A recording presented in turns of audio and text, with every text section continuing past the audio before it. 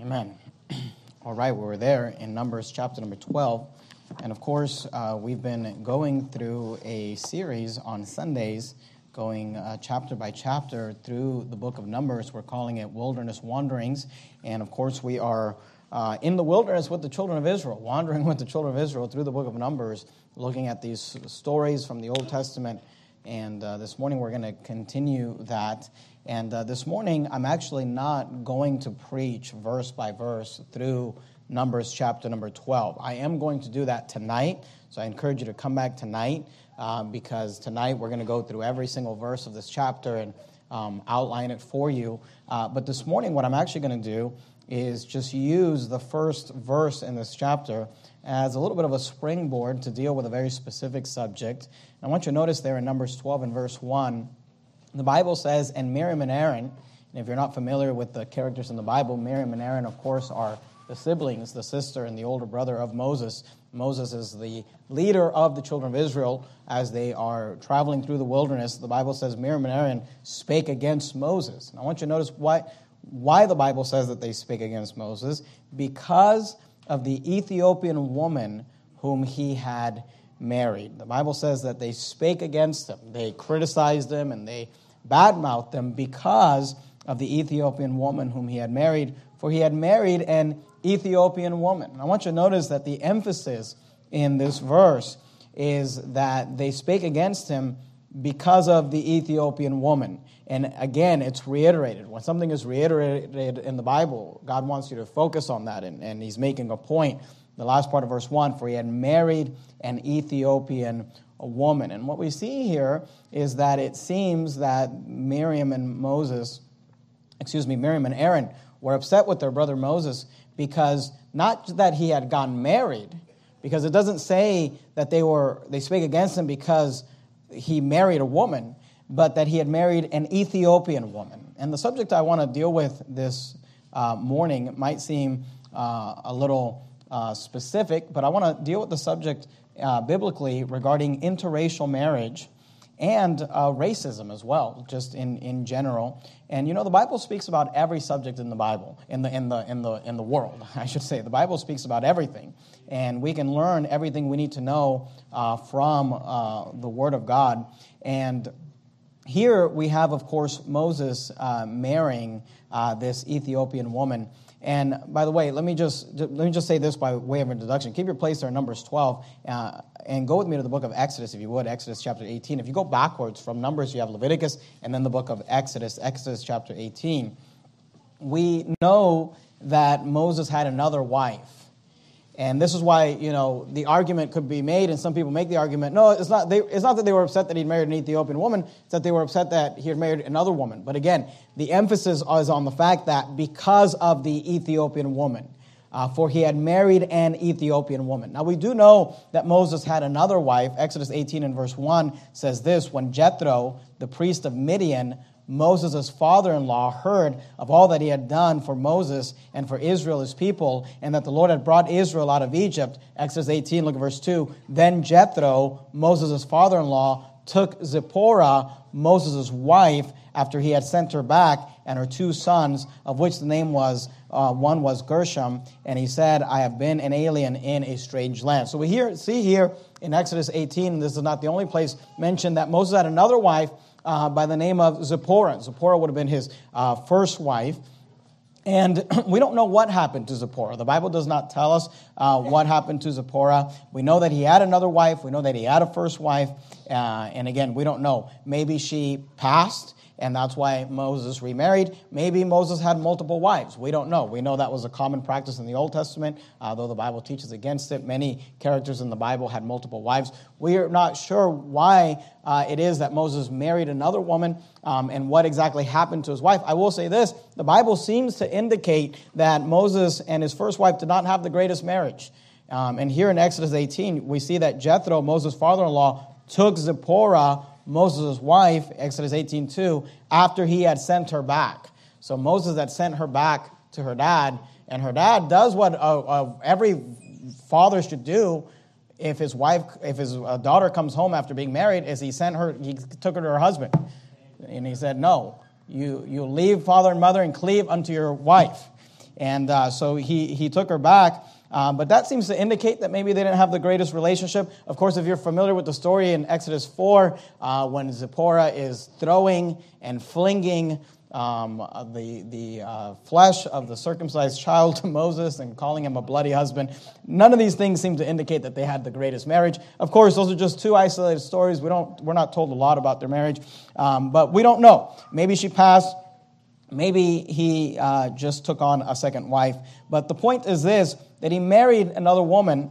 And again, if you go back to, keep your place right there in Exodus 12. In fact, put a ribbon or a bookmark there in Exodus, because we're going to be coming back in that area of the Bible, and I'd like you to get there quickly. But if you look at Numbers 12:1, the emphasis in the Bible does not seem to be that the problem was that he married someone else. The emphasis seems to be that they spake against, Numbers 12:1, and Miriam and Aaron spake against Moses because of the Ethiopian woman. Of course, Ethiopia is a country in Africa, and Ethiopian people are black people. And here we're told that because of the Ethiopian woman whom he had married, for he had married an Ethiopian woman. And, maybe you've lived in California your whole life or grew up in a state like this, and this isn't really something you think a lot about. But, the biblical subject of interracial marriage is actually something that I don't think a lot about anymore. I used to think a lot about it or thought a lot about it earlier in my life because as a Baptist, I've grown up, obviously independent from a Baptist my whole life. I've grown up around conservative circles. And here in California, we've never really experienced it. But I've definitely, in my lifetime, and I'm not old, I'm 37 years old. And in my lifetime, I've heard Baptist preachers preach against interracial marriage and say that it's a sin and that it's wrong. I've heard conservative Christians teach against interracial marriage. I've heard of Christian universities and Bible colleges have rules against interracial couples and all those things. This is something that I've grown up hearing about, and of course, and this is something that's important to me because my wife is. Do I have to say it? I'm just kidding. My wife's white, obviously. I'm not white, so we're an interracially married couple. So it's something that is near and dear to my heart. And, you would think like it's not something that really comes up a lot. But honestly, my wife was out soul winning just a few weeks ago. I think I mentioned this a few weeks ago when it happened. But my wife was soul winning a few weeks ago with, I think it was Miss Ajana. They were out soul winning, and some lady is telling her, like, I don't like your church because your church teaches against interracial marriage.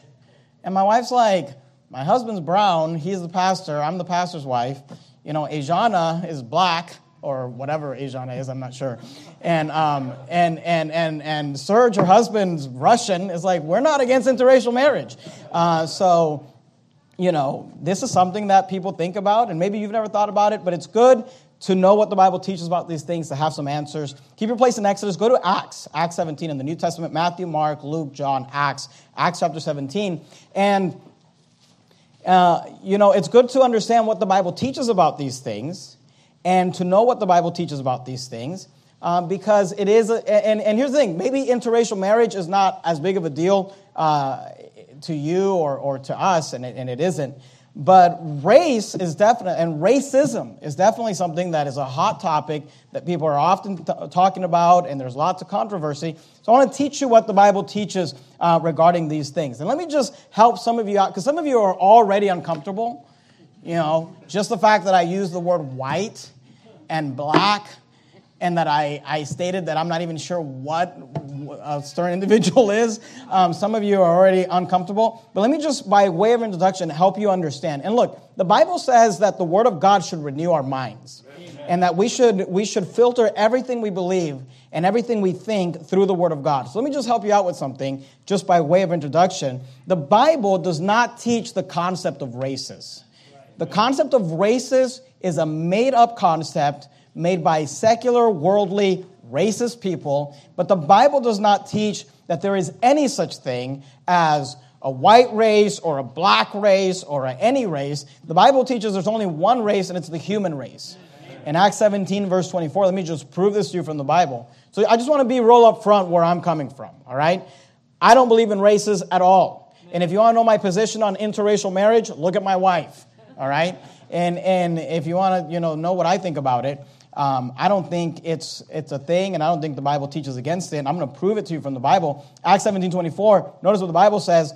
God, Acts 17:24, God that made the world and all things therein, seeing that he is Lord of heaven and earth, dwelleth not in temples made with hands, neither is worship with men's hands, as though he needed anything, seeing he giveth to all life and breath and all things. By the way, that's where we need to begin, with this understanding that God made the world and all things therein, and that it is him, it is God, look at that part of verse 25, that giveth to all life and breath and all things, verse 26, and hath made of one blood all nations of men, for to dwell on all the face of the earth, and hath determined the times before appointed, and the bounds of their habitation. So I want you to notice that the Bible is clear about the fact that God has made of one blood all nations of men. And you don't even need a clear verse on the Bible to tell you that, even though I just showed you one. If you just know the Bible, you know the Bible teaches that every single human descended from Adam. Right. So every human being came from the same source, from the same blood, from the same DNA. There is no such thing as races. There is no such thing as any of that. God hath made of one blood all nations of men. So the Bible teaches that there are no concepts of race. There is no concept of races in the Bible. But yet this is something that the world has made up, the devil has made up to try to divide us and to try to use it to make people want to be against each other. So I want to teach you about this subject. I'd like you to keep your place there in the book of Acts. You kept your place in Exodus. I'd like you to keep your place in the book of Acts. So we're going to go back and forth between those two areas in the Bible. And do me a favor, go to the book of Deuteronomy. If you kept your place in Exodus, you have Leviticus, Numbers, then Deuteronomy. Exodus, Leviticus, Numbers, Deuteronomy. Keep your place in the book of Acts, Exodus, Leviticus, Numbers, Deuteronomy. And what I'd like to do this morning is I want to give you 3 statements regarding interracial marriage and 3 statements regarding racism. 3 statements regarding interracial marriage and 3 statements regarding race and racism. And let's begin with this idea of interracial marriage. Number 1, and if you're taking notes, maybe you'd like to jot this down. Regarding interracial marriage. Number 1, the Bible taught in the Old Testament that the children of Israel were forbidden from marrying heathen people from other nations. I'm going to say that again because I want you to understand what I just said. The Bible taught, and the Bible teaches, in the Old Testament, that the children of Israel, the Old Testament children of Israel, the nation of Israel, they were forbidden. God gave a commandment that said they were forbidden from marrying heathen people from other nations. Let me show that to you. Deuteronomy chapter 7, look at verse number 1. Deuteronomy 7, verse 1. When the Lord, Deuteronomy chapter 7, verse 1, I want you to see it. When the Lord thy God shall bring thee into the land. This is God, this is Moses speaking to the children of Israel. Of course, this is God speaking through Moses. When the Lord thy God shall bring thee into the land, whither thou goest to possess it, and hath cast out many nations. So he's saying, when God brings you into the land, and then God has thrown out many nations before thee, and then he names the nations, the Hittites, the Girgashites, and the Amorites, and the Canaanites, and the Perizzites, and the Hivites, and the Jebusites, 7 nations greater and mightier than thou. And when the Lord thy God shall deliver them before thee, thou shalt smite them and utterly destroy them. Thou shalt make no covenant with them, nor show mercy unto them. And I'm not preaching on this in Deuteronomy 7 verse 2 necessarily right now, but let me just say this. The reason that God was so judgmental towards these people is because these were reprobate nations that were doing wicked things. Look at verse 3. Neither shalt thou make marriages with them. Thy daughter thou shalt not give unto his son, and his daughter shalt thou not take unto thy son. Notice verse 4. He says in verse 4, for, F-O-R, for. The word for means because. So why is it that God is telling these people, thou shalt not make marriages with them? Don't let your daughters marry their sons. Don't let your sons marry their daughters. Why? Why did God say that? Why did God say that you cannot marry the heathen people of other nations? Verse 4, he says, because they will turn away thy sons from following me, that they may serve other gods. So will the anger of the Lord be kindled against you and destroy thee suddenly. I told you I want to give you 3 statements regarding interracial marriage. I'm going to give you the second one, but let me just review the first one. The first one is this. The Bible taught in the Old Testament that the children of Israel were forbidden from marrying heathen people from other nations. Here's the second statement. The biblical reason for this was never about race, but about religion. It had nothing to do with race. And I'm going to prove that to you from the Bible here in a minute. God did not say, hey, don't marry these heathen people because they are Hittites, because they're descendants of the Girgashites, because they are Amorites, because they're not ethnically Hebrew people. That's not what God said. God said, hey, don't marry these heathen people, verse 4, for they will turn away thy sons from following me, that they may serve other gods. Notice the lowercase g gods. So will the anger of the Lord be kindled against you and destroy thee suddenly. So the Bible teaches that the children of Israel were forbidden from marrying heathen people from other nations. But the biblical reason for this was never about race. It was not because God did not want the races intermingling. No. It was because of their religion. Let me give you another example. Go to Joshua chapter 23. You're there in Deuteronomy. Just go over to the next book, Joshua chapter 23. Do me a favor, keep your place in Joshua. You can lose your place in Exodus if you'd like, and just keep your place in Joshua. So you should have your a ribbon or a bookmark in the book of Joshua, and then a ribbon or a bookmark in the book of Acts. Joshua 23, look at verse 12. Joshua 23, verse 12. And look, maybe you're here this morning and you've heard other preaching against this. And if you have, and if you have heard that interracial marriage is wrong, look, I'm not mad at you. We're not mad at you. But you should have an open mind and look at what the Bible says. Joshua 23, verse 12. Else, if ye do any wise go back. This is Joshua speaking to the children of Israel. This is after they've conquered the land and entered the promised land. He says, else, if you do in any wise go back and cleave unto the remnant of these nations, even these that remain among you, and shall make marriages with them, and go in unto them, and they to you, know for a certainty that the Lord your God will no more drive out any of these nations from before you, but they shall be snares and traps unto you, and scourges in your sides, and thorns in your eyes, until ye perish from off the good land which the Lord your God hath given you. So I want you to notice, and I'm emphasizing this idea, that the reason for the command against marrying the heathen people of the Old Testament was not their race, but their religion. So God said, don't make marriages with them, because they shall be snares and traps unto you. They will turn away thy sons from following me. Go to 1 Kings chapter number 11. Remember, keep your place there in Joshua. You have your place in the book of Acts and in the book of Joshua, and go to 1 Kings. After Joshua, you have the book of Judges, then Ruth, 1 and 2 Samuel, and then the book of 1 Kings. 1 Kings chapter number 11, and look at verse number 1. 1 Kings chapter number 11 and verse 1, the Bible says, but King Solomon loved many strange women. I want you to notice that word strange there, okay? The word strange doesn't mean strange like odd, okay, like these people were weird. The word strange in our King James Bible means foreign. They were foreigners. They were strangers.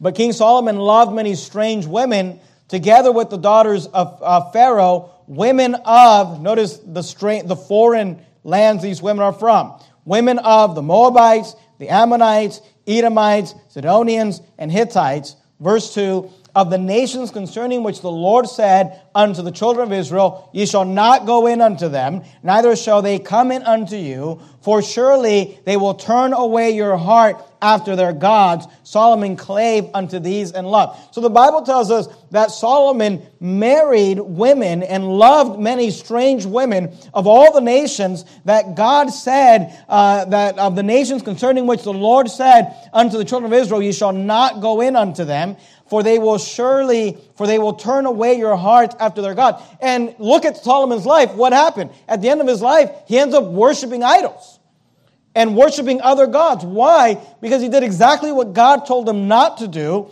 which was to marry heathen people of other nations. But again, it wasn't because of their race, it was because of their religion. go to 2 Corinthians chapter 6. If you kept your place in Acts, keep your place in Joshua. And if you kept your place in Acts, from Acts you have Romans, 1 Corinthians, 2 Corinthians. Romans, 1 Corinthians, 2 Corinthians. Acts, Romans, 1 Corinthians, 2 Corinthians. Let me just say this. The Bible still teaches in the New Testament that New Testament believers should not marry heathen, unbelieving people. 2 Corinthians 6 and verse 14. 2 Corinthians 6:14. Notice what the Bible says. Be ye not, this is the New Testament, by the way. Be ye not unequally yoked together with unbelievers. Now, this is talking about partnerships and partnering in general. But is there any partnership that is greater than the partnership of marriage? And he says, be ye not unequally yoked together with unbelievers. For what fellowship hath righteousness with unrighteousness? And what communion hath light with darkness? And what concord hath Christ with Belial? Or what part hath he that believeth with an infidel? So the Bible teaches in the Old Testament that the children of Israel, the people of God, believers in the Lord, were not to marry heathen people. Not because of their race, but because of their religion.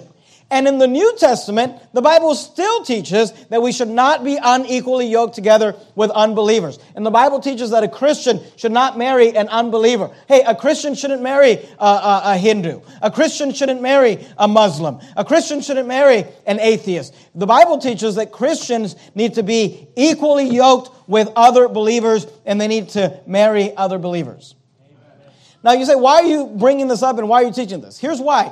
Because today, when you listen to people teach against interracial marriage, and they'll say, God is against interracial marriage. God wants white people to marry white people, and black people to marry black people, and brown people to marry brown people, or whatever. They'll point to all of these verses. They'll say, God said that you can't marry, the children of Israel can't marry the Moabites. Well, the funny thing is that there's a very famous Moabitess that married into the children of Israel. So, when you look at the actual passage, you find that what God is forbidding is them marrying heathens from other nations because of their religion. And let me just go ahead and say this. Based off these verses, now look, I believe the application is a spiritual application. Oftentimes we'll say something like, well, there's a secondary spiritual application. There's a first physical application and a secondary spiritual application. And that's true of most verses. But let me tell you something. Here, the spiritual application is the primary application. He is telling them, don't marry them because they will turn your hearts away, because they will cause you to worship false gods. Don't marry them because of their religion. The application literally is a spiritual application. But if you want to just forget the spiritual application, which is still true in the New Testament, saved people should not marry unsaved people, and just look at it only in a physical aspect, I would say this, look at the verses. Based off these verses, you could make a better argument. You could make a stronger argument. And I'm against the argument I'm about to say to you, but I'm just showing you how dumb this belief system is. Because the people who say God is against interracial marriage, they'll point to these verses where God says, don't marry people from other nations. Don't marry people from the nations of the Moabites and the Ammonites and the Edomites. Don't marry people from other countries. Based off these verses, you could make a better argument and a stronger argument for saying that God doesn't want people to marry people from other nations, not other races. You understand what I just said? If you wanted to forget the spiritual application, which is wrong, then the argument that you should actually be making is, hey, God is against people marrying from outside of their own nation. You say, well, why don't they make that argument? Here's why they don't make that argument. Because if they made that argument, that would mean that God's okay with a white person marrying a black person as long as they're both from the United States of America. But, and here would be the argument would be this, that God's against a white person from the United States marrying a white person from the UK. Do you understand what I just said? That's a stronger argument based off these verses that God's against people marrying within. You say, well, where's the verse where God says not to marry someone from another race? It doesn't exist. And you say, well, where's the verse where God says it's okay to marry someone from another race? It doesn't exist because God doesn't even acknowledge races. Races is not something that is real. We're all of the same blood. Look, let me let you in on a little secret, and you may not like this. Every black person, brown person, red person, yellow person, I'm sure all those things are probably racist things to say now. Every colored person, every shade of person you can think of, they all came from the same descendant you came from. If you take the line back far enough, they all go back to Noah, and they all go back to Adam. Period, end of story. If you don't believe that, you don't believe the Bible. So God did not make laws against people not marrying within races. If anything, you can make the argument that God made laws against people marrying outside of their nations. But that doesn't help the racist interracial marriage cause. So they don't make that argument. But the real reason, if you actually just look at the verses, is that he said, don't marry the heathens because of their religion. And in the New Testament, God still teaches that. Be ye not unequally yoked together with unbelievers. And what I would teach a saved person is, don't marry a heathen. I don't care what color they are. I don't care what country they're from. Marry a saved person. You're there in 2 Corinthians 6. Go back to 1 Corinthians 7. Go backwards to 1 Corinthians chapter 7. And by the way, let me just say this. What my wife and I often counsel people is when the Bible says here, be ye not unequally yoked together with unbelievers. It's teaching to not marry an unsaved person. But we often counsel people, you should marry your spiritual equal. Because even if the person you marry is saved, but if you're Sunday morning, Sunday night, Wednesday night, read your Bible every day, soul winner, and you marry someone, even if they're saved and they don't go to church, they don't read their Bible, they're not a soul winner, they don't love God, guess what's probably going to happen is you're going to end up worshiping their idols. That's just the truth. People have the tendency to always go down the path of least resistance.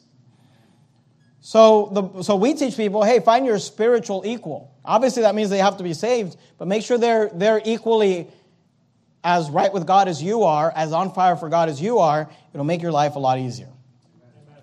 1 Corinthians 7. So here's statement number 1. The Bible taught in the Old Testament that the children of Israel were forbidden from marrying heathen people from other nations. Here's statement number 2. The biblical reason for this was never about race, but about their religion. And that still applies today. Here's statement number 3. As a Christian, you can marry whoever you want in the Lord, regardless of race. 1 Corinthians 7, look at verse 39. Now here's a verse that is talking to a widow, but I want you to see that the application is for anyone who's eligible for marriage. 1 Corinthians 7:39. The wife is bound by the law as long as her husband liveth.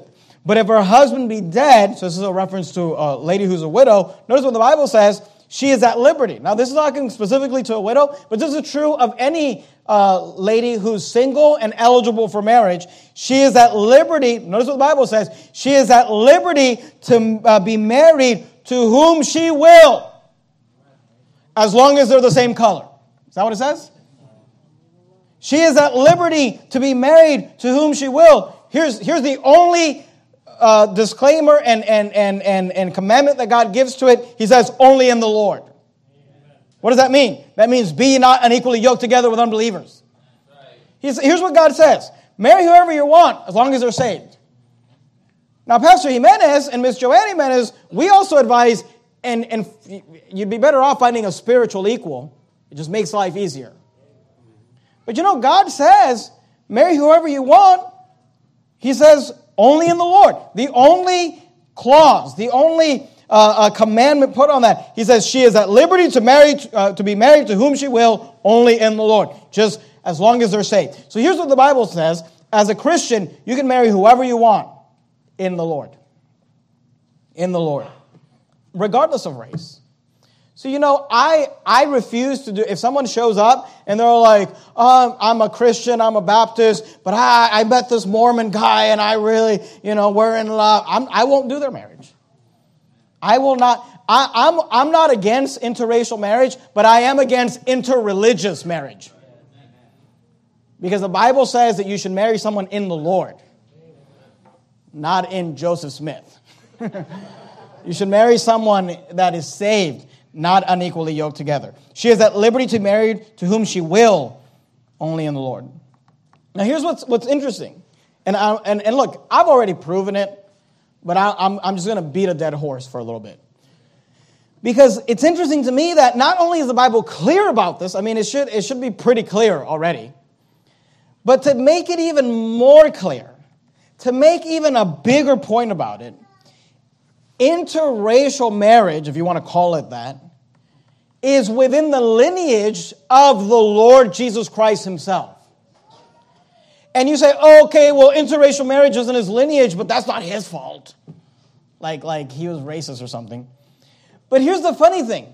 Not only is interracial marriage in the lineage of the Lord Jesus Christ, it's actually highlighted in Scripture. So in Matthew chapter 1, I won't have you go there. You go to Joshua chapter 2.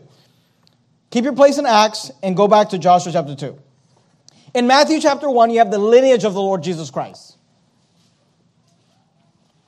In the lineage of the Lord Jesus Christ, you have 4 women mentioned, which is highly just not a normal thing that you see in lineages. The Bible is full of genealogies and lineages. If you ever read the Bible cover to cover, you know that's true. There's chapter after chapter after chapter about genealogies and lineages. And you know what's common of the vast majority of lineages in the Bible is that they all are mentioning men. So-and-so was the father of so-and-so. So-and-so was the father of so-and-so. So-and-so begat so-and-so. And it's all men. It's very unique for the genealogy of Christ, who is all men, to mention 4 women. It's unique in the sense that it doesn't happen in other genealogies throughout the Bible. And it's unique that it's not like all the women in his genealogy were mentioned, only 4. So God is really highlighting these 4 women. And what's interesting is that the 4 women mentioned in the genealogy of Christ are Tamar, Matthew chapter 1 and verse 3, who was if you know the story of Tamar, the way she ends up being in the genealogy of the Lord Jesus Christ is by playing the harlot. Is by being a prostitute. You have Tamar, then you have Rahab. Rahab is known as Rahab the harlot, who was also a prostitute, also a harlot, and a Canaanite, not of the children of Israel. Then you have Ruth. So Rahab is in Matthew 1:5. Ruth also mentioned in Matthew 1:5. Ruth is a Moabitess. And then the last woman mentioned in the lineage is Bathsheba, Matthew 1:6. How does she end up in the lineage? Because David committed adultery with her. So it's really interesting that God highlights in the lineage of the Lord Jesus Christ 4 women, and you would think it'd be 4 women, you know, if they were writing a story of the life, you know, the genealogy of Christ in the South, these would be 4 women that wouldn't be mentioned. I mean, they wouldn't be mentioning these individuals. Because these women, they were either prostitutes or playing the whore according to the Bible, or they were not ethnically Hebrews. Yet they're highlighted. But here's the point that I want you to understand. The 2 that were not ethnically Hebrews, they were not physical descendants of the flesh, kinsmen of the children of Israel, both were saved. Joshua chapter 2, let me prove it to you just real quickly. Joshua chapter 2, look at verse 10. This is Rahab the harlot speaking.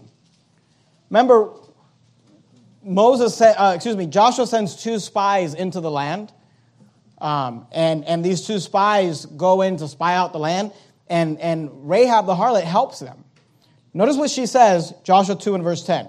For we have heard how the Lord dried up the water of the Red Sea for you when ye came out of Egypt, and what ye did unto the 2 kings of the Amorites that were on the other side Jordan, Sihon and Og, whom ye utterly destroyed. Look at verse 11.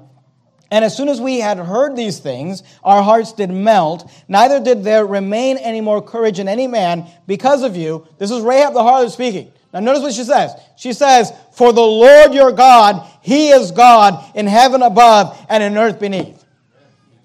Let me tell you something. That lady got saved. And by the way, she helps them, and then she lives with the children of Israel for the rest of her life.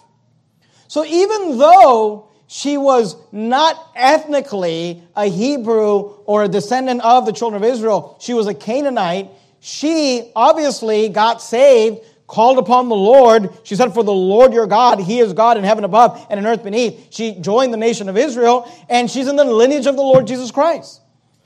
So that's an example of the fact that, hey, God wasn't against their race, He was against their religion. And when their religion changed, they could marry in.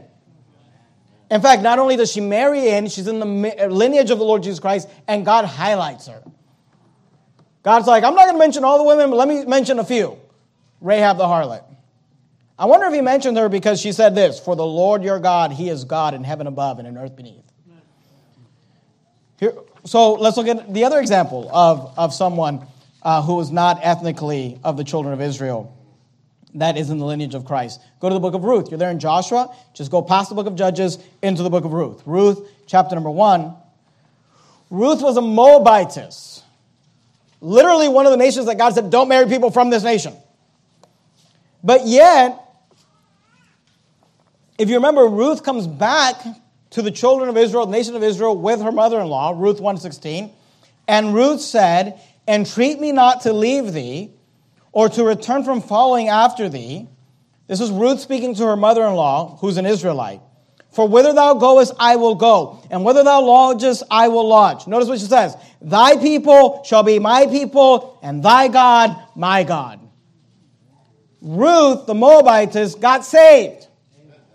And though she was from a nation that God said, don't marry them because of their religion, when Ruth's religion changed, God said, yeah, marry her. Boaz, get her in the lineage of Christ. Let's highlight her in the New Testament.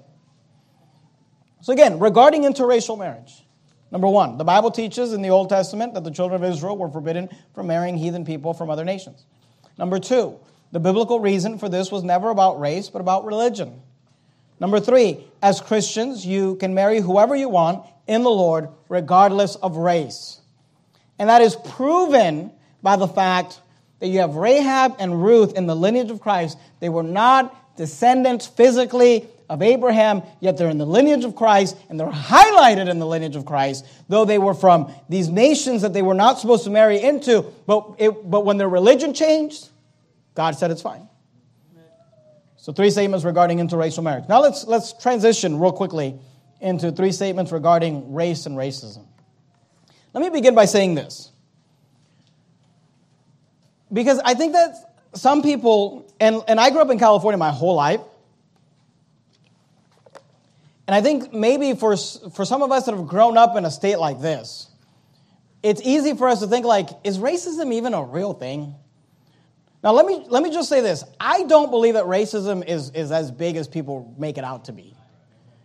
And I definitely don't believe that institutional racism is no longer a thing. And what I mean by institutional racism is that there are no laws that are keeping, you can be red, yellow, black, and white, and if you work hard in this country, you can succeed and go up the ladder and all of that.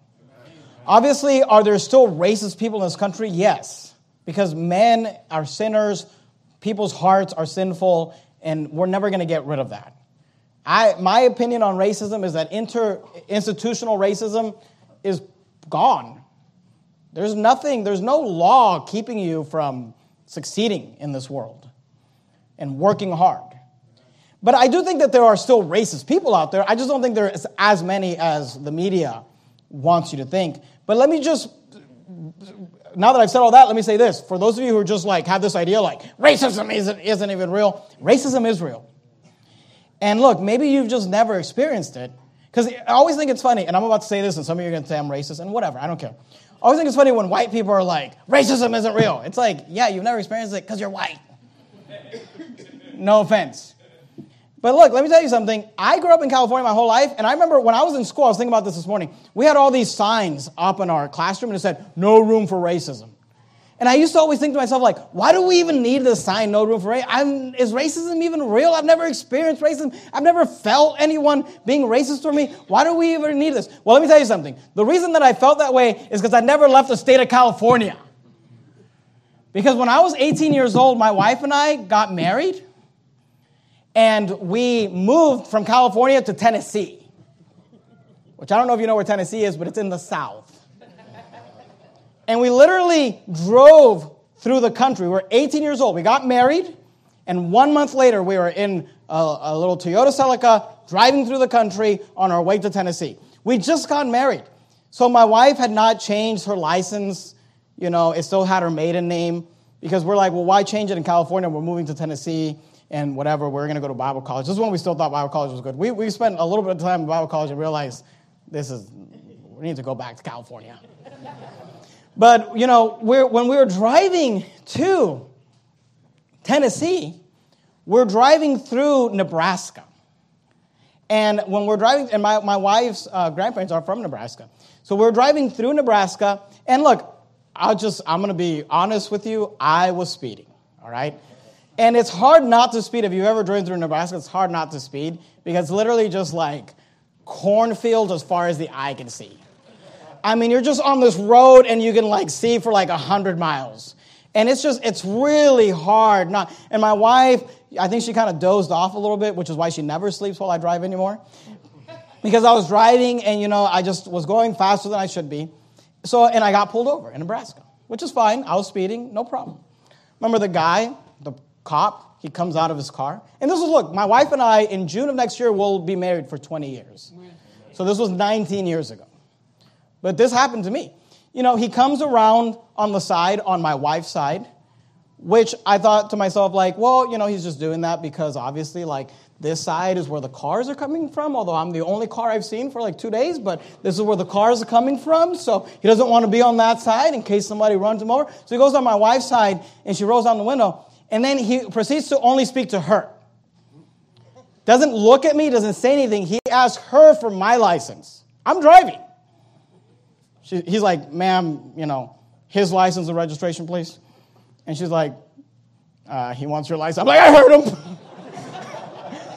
You know, so he takes my license. And then he does come around on my side. And he says, sir, I'm going to need you to step out of the vehicle. I'm like, that's a little odd for a speeding ticket. And I'm 18. Obviously, I was stupid. I didn't know any better. I mean, today I'd be like, you got a warrant? You know. But he's like, I'm going to need you to step out of the vehicle. So I'm like, okay. And here's the part of the story that I haven't told you yet, you need to get, is that at the time I was wearing a baseball cap. And my whole life I've been told whenever I wear a baseball cap, people think I'm black. So I have a baseball cap on. So he's like, sir, I'm going to need you to step out of the vehicle. So I'm like, okay. So I get out of the vehicle. He's like, please put your hands on the vehicle, on the roof of the vehicle. I'm like, are you serious? He's like, put your hands on the roof of the vehicle. I'm like, okay. He starts like searching me. He gets to, you know, my pant leg, my pocket in the back of my pants, which I have my wallet in. And he's like, what is this? What do you have in your pocket? What do you have in your pocket? And I'm like, a wallet? He's like, take it out carefully. I'm like, okay. You know, I pull, you know, we go through this whole thing. Then he's like, I'm going to need you to step into my vehicle. So he puts me in the back of his car. First time I've ever been in the back of a police car. Only time I've ever been in the back of a police car. He puts me in the back of his vehicle. He gets in the front. He has my license, my wife's license. He gets out his radio, and he's like, I need you to do a search for a missing persons report for a young white female, Joanne Clark. I'm like, missing person report? Like, he thinks I kidnapped her? And then he's like, I need you to do search warrants out, or warrants for young black male. And when he says young black male, I said to him like, hey, I'm not black. And he turns around and he's like, I'm so sorry. I am so sorry. And I'm like, hey, there's nothing wrong with being black. I'm just telling you, I'm not black. And then the whole thing changed. Then I take my hat off. I'm like, Jimenez? You know? And then the whole thing changed. And then it's like he lets me out of the vehicle. And he still gave us a ticket or whatever. But it's like he starts telling us, you know, drive safely. And then he starts asking me questions. I'm like, yeah, we just got married. That's why her. And look, I don't know. But I think that was racism. I mean, maybe you said, because I've told this story to people, and they've been like, that wasn't racism. Like, okay. I don't know. I'm not God, but it felt like racism to me. Later on in that same trip, later on in not the same trip, but the same time that we were living in Tennessee, my wife and I decided to go to visit Illinois or Indiana or something. But as we're driving up to Indiana, we drove through the state of Kentucky. Only time I've ever been in the state of Kentucky. And we stopped at a gas station. You know the gas stations that have like the Taco Bell or something inside of the I forget what it was, the McDonald's or whatever inside of the gas station. So we stop at a gas station, we get gas, we're going to get lunch. We walk into the place, and my wife and I are standing there. The worker at the counter, they're like writing something down. They look up, they look at me, look at my wife, and then just look back down, keep writing. Don't acknowledge us, don't say, I'll be with you in a minute, nothing. While they're writing, this other family comes in that happened to be a white family. They get in the line next to us. He looks up, looks at them and says, I can help you here. And literally takes them before us. And then my wife's just like dragging me out of the restaurant at this point because I'm like, what in the world? You know, and we're like, let's just get out of here. Let's just leave the state. You know, so I'm just telling you that like racism can be a real thing. And if you've never experienced it, maybe you think like, it's not even real. But once you've experienced it, and look, I'm not one of these people that thinks that everyone's racist or whatever. But those are 2 times where I felt like, I think that was racism. I wanted to like have a little, pull out the little poster. Hey, no room for racism. So, because there's 2 extremes, and I'm gonna hit both. One extreme is these people who think like racism isn't even real. And look, let me tell you something. It is real. Maybe you've just been fortunate enough not to experience it. I don't think it's as big as people make it out to be, but it's definitely something that's still out there. There's still people out there that are racist. And you need to understand that. There's another extreme, which I'll cover here in a little bit. But let me just give you 3 statements regarding racism. Okay, go to Acts chapter 10. Number 1, as Christians, you should never look down on anyone based off quote-unquote race. As Christians, you should never look down on anyone based on race. Acts 10:28. This is Peter talking to Cornelius. And here's what he says, Acts 10:28. And he said unto them, this is Peter speaking to Cornelius and his Italian band, a group of Gentiles. And he said unto them, ye know how that it is an unlawful thing for a man that is a Jew to keep company or to come unto one of another nation. Now let me just say this. What Peter just said right now was racist. And it's not true.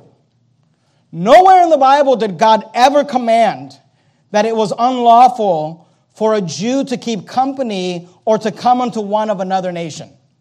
This is something that the Jews made up and added to the law. And Peter's saying, like, this is a cultural thing. It's one of their, like, Talmud laws. But he says, it's an unlawful thing for a man that is a Jew to keep company or come unto one of another nation. But then here's what Peter says. But God hath showed that I should not call any man common or unclean. So he says, though I've been taught by the Jewish law, the Jewish made-up law that's not even real biblical law, that a Jew should not keep company or come unto one of another nation, Peter says, God has showed me that I should not call any man common or unclean. So what does Peter say here? Peter is saying that we as Christians should not look down on anyone based off race. And look, let me tell you something. Racism is any time that you factor in race as a determining factor for whatever needs to happen. So, look, if you tell someone, I'm not going to give you the job, or I'm not going to let you into this university, or give you this program because you're a certain race, that's racism. But let me let you know a little secret. If you tell someone, I'm going to give you the job, I'm going to let you into the university, I'm going to just give you this opportunity, not because of any other reason other than your skin color, that's racist too. You say, what does it mean to not be racist? It's when you look at someone's skin color and it doesn't factor in at all. You don't think anything. You don't think, well, I can't give this guy the job, or I can give this guy the job. No, all of it is racism. So telling someone like, hey, I'm going to let you into this university. I'm going to give you this job. I'm going to let you into this program just because you're black. That's racism too, my friend.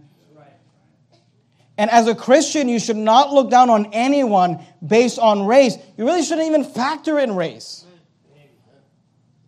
Because Peter said that God has showed me, but God hath showed me that I should not call any man common or unclean. Look at verse 34, same chapter. Then Peter opened his mouth and said, of a truth, I perceive that God is no respecter of persons. But in every nation, he that feareth him and worketh righteousness is accepted with him. So number one, as I'm giving you 3 statements regarding race and racism. Number one, as a Christian, you should not look down on anyone based off race. But number 2, go to Romans chapter 10. Here they're in Acts. The next book is Romans chapter 10. Here's statement number 2. As a Christian, our major defining trait should be Christianity, not race. Do you understand what I just said? The major defining trait should be Christianity and what you believe about Christ, not race. Romans 10:12. For there is no difference. Did you hear me? For there is no difference between the Jew and the Greek. Look, it could say anything. There is no difference between white and black. There is no difference between the Jew and the Greek. Why? Here's why. For the same Lord over all is rich unto all that call upon him. You know that there's only one God. There's not the God of the white man and the God of the red man or the God of the brown man. Hey, there's only one God. The same Lord over all. And by the way, everyone has to call upon the same God and upon the same Christ for salvation. Is rich unto all that call upon him. For whosoever shall call upon the name of the Lord shall be saved. Go to Galatians chapter 3. You're there in Romans. Go past Romans, past 1 2 Corinthians, Galatians. Romans, 1 2 Corinthians, Galatians. And you know, I'm thankful. I was born in Venezuela. We moved to the United States when I was 4. But you know, I'm thankful that I grew up in a home. And in my home, I remember my dad often just saying this to us. And the statement that he kind of ingrained in my mind was this, like, hey, we're not Venezuelans, or we're not Americans, or we're not brown, he said, you know what we are is we're Christians. Amen. This world is not my home, I'm just a passing through. And I'm thankful that was ingrained in me from a young age, because you know the major defining trait that you should be looking for if you're going to judge someone is, are they saved or not saved? And if they're not saved, let's get them saved. But as Christians, our major defining trait should be Christianity, not race. You say, why? Because there is no difference between Jew and Greek. For the same Lord over all is rich unto all that call upon him. Romans, 1 Corinthians, Galatians. Look at Galatians 3:28. Galatians chapter 3:28. There is neither Jew nor Greek. There is neither bond nor free. There is neither male nor female, for ye are all one in Christ Jesus. And if ye be Christ, then are ye Abraham's seed and heirs according to the promise. Let me tell you something. The only thing that matters, the only thing that will ever matter is, are you in Christ or not? And as a Christian, our major defining trait should be Christianity, not race.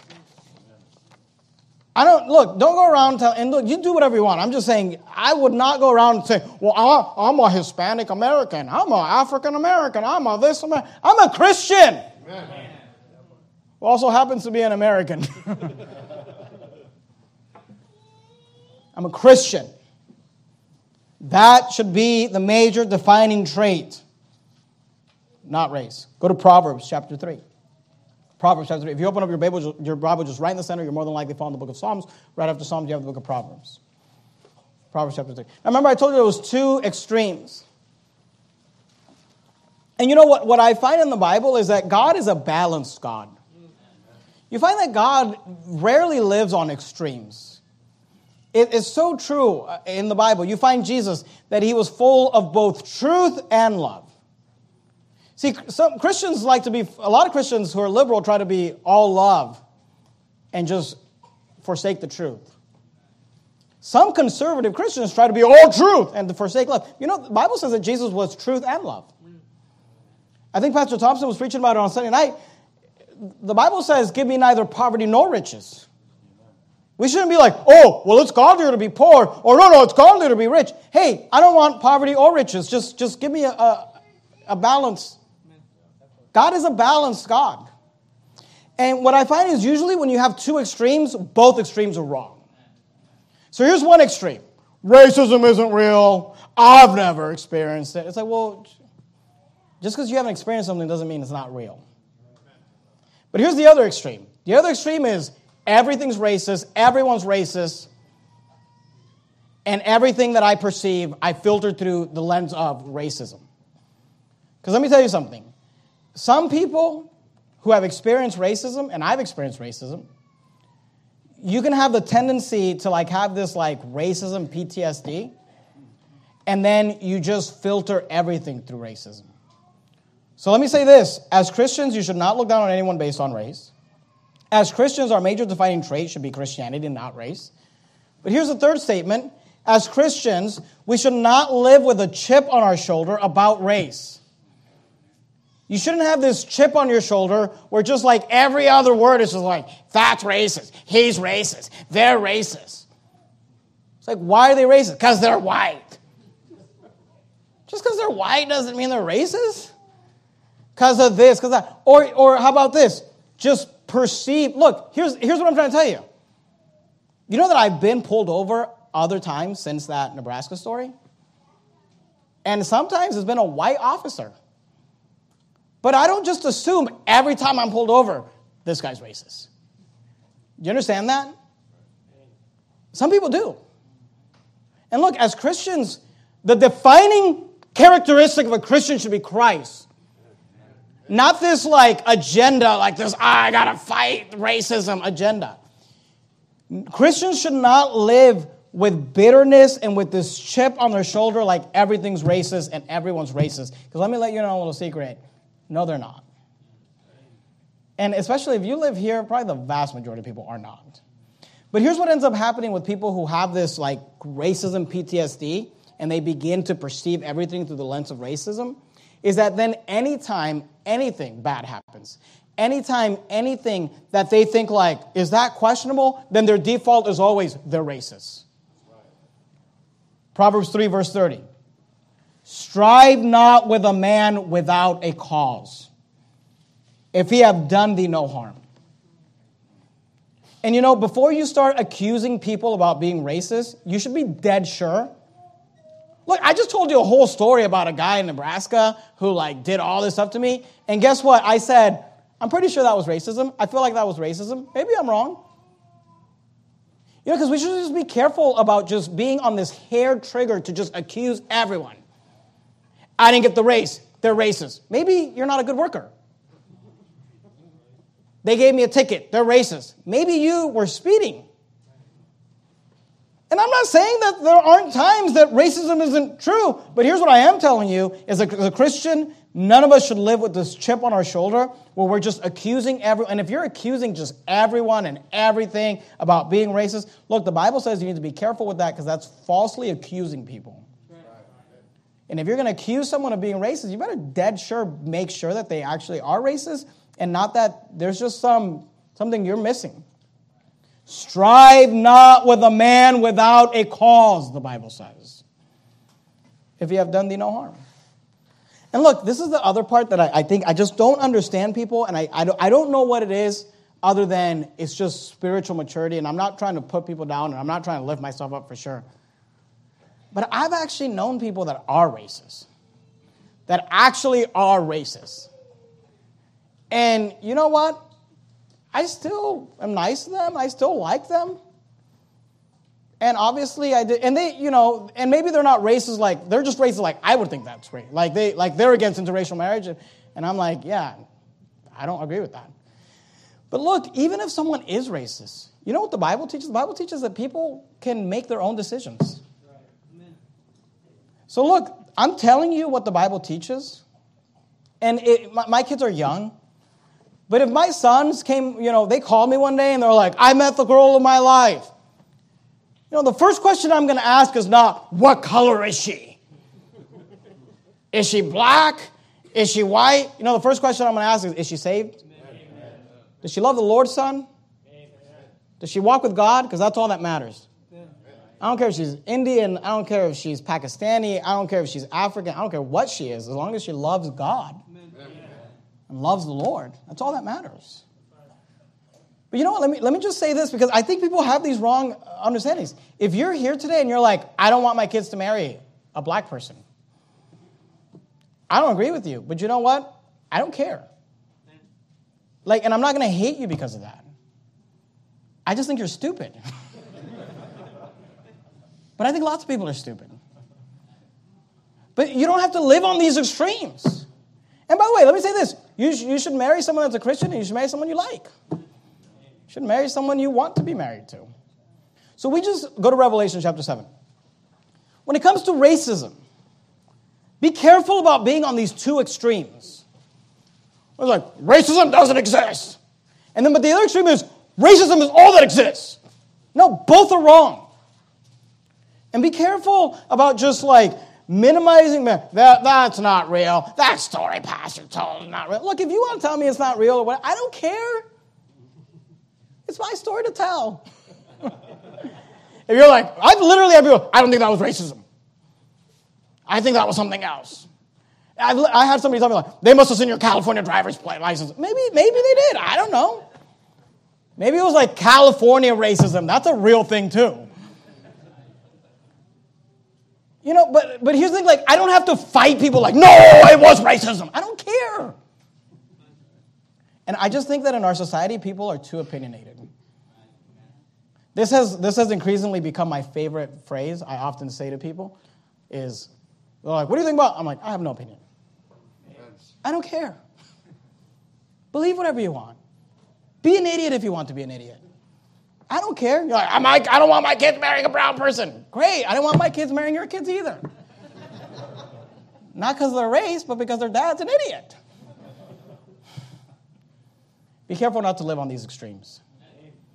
Racism isn't real. And then everything's racist. Everyone's racist. Everyone in church is racist. Every person I've ever known is racist. It's no, that's not true. Be careful about falsely accusing people. Strive not with a man without a cause, the Bible says. If he have done thee no harm. Revelation chapter 7. Let me finish by saying this. If you are a racist here this morning, if you're here and you're like, I'm a racist, I don't care. Fly my Confederate flag.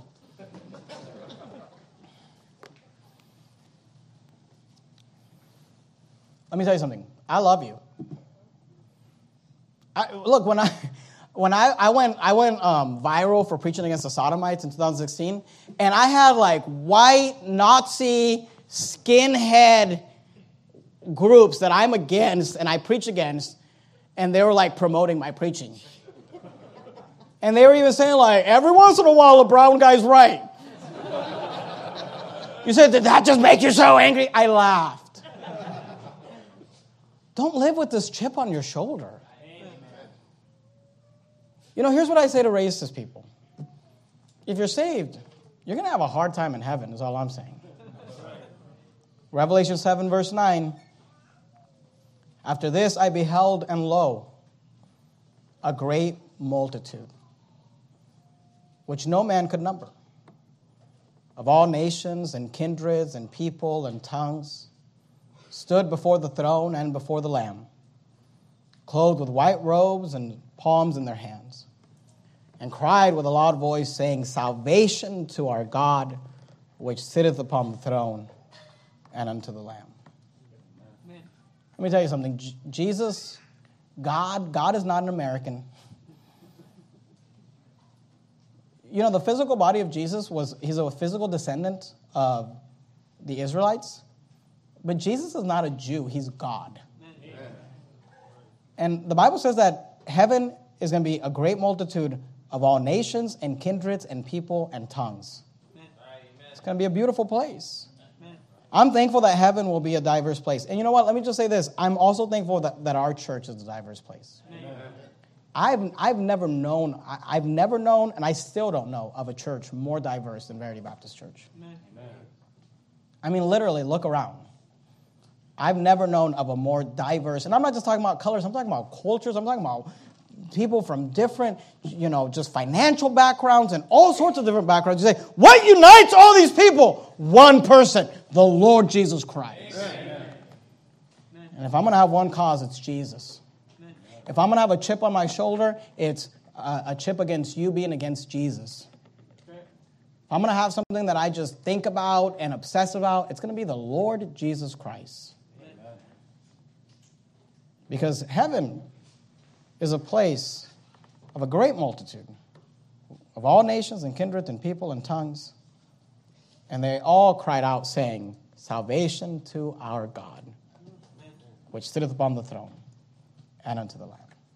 Let's bow our heads and have a word of prayer. Heavenly Father, Lord, we love you. And Lord, we thank you for the Bible. I know that these subjects can be controversial to some. I don't know why. If somebody's uncomfortable with talking about these things, then they need to search their own hearts, because the Bible talks about these things. The Bible has the answers to all these things. And Lord, I pray that you would help us to, as Christians, to filter everything we believe through the Bible. And Lord, help us to live balanced lives. Help us to not judge anyone by their race or where they came from. Help us to only see, the only difference that we should see in people is, are they saved or are they not saved? And the ones that are saved are our brothers and sisters in Christ, no matter what color they are. And the ones that are not saved, we love them and want to give them the gospel, we want to get them saved. Lord, I pray you'd help us to understand these things, to know what the Bible teaches about these things, and to always try to line ourselves up with the Word of God. We love you. In the matchless name of Christ, we pray. Amen. We're going to have Brother Matt come up and lead us in a final song. Just want to remind you a couple things. First of all, don't forget, tonight, 6 p.m., the evening service. And if you notice, I only dealt with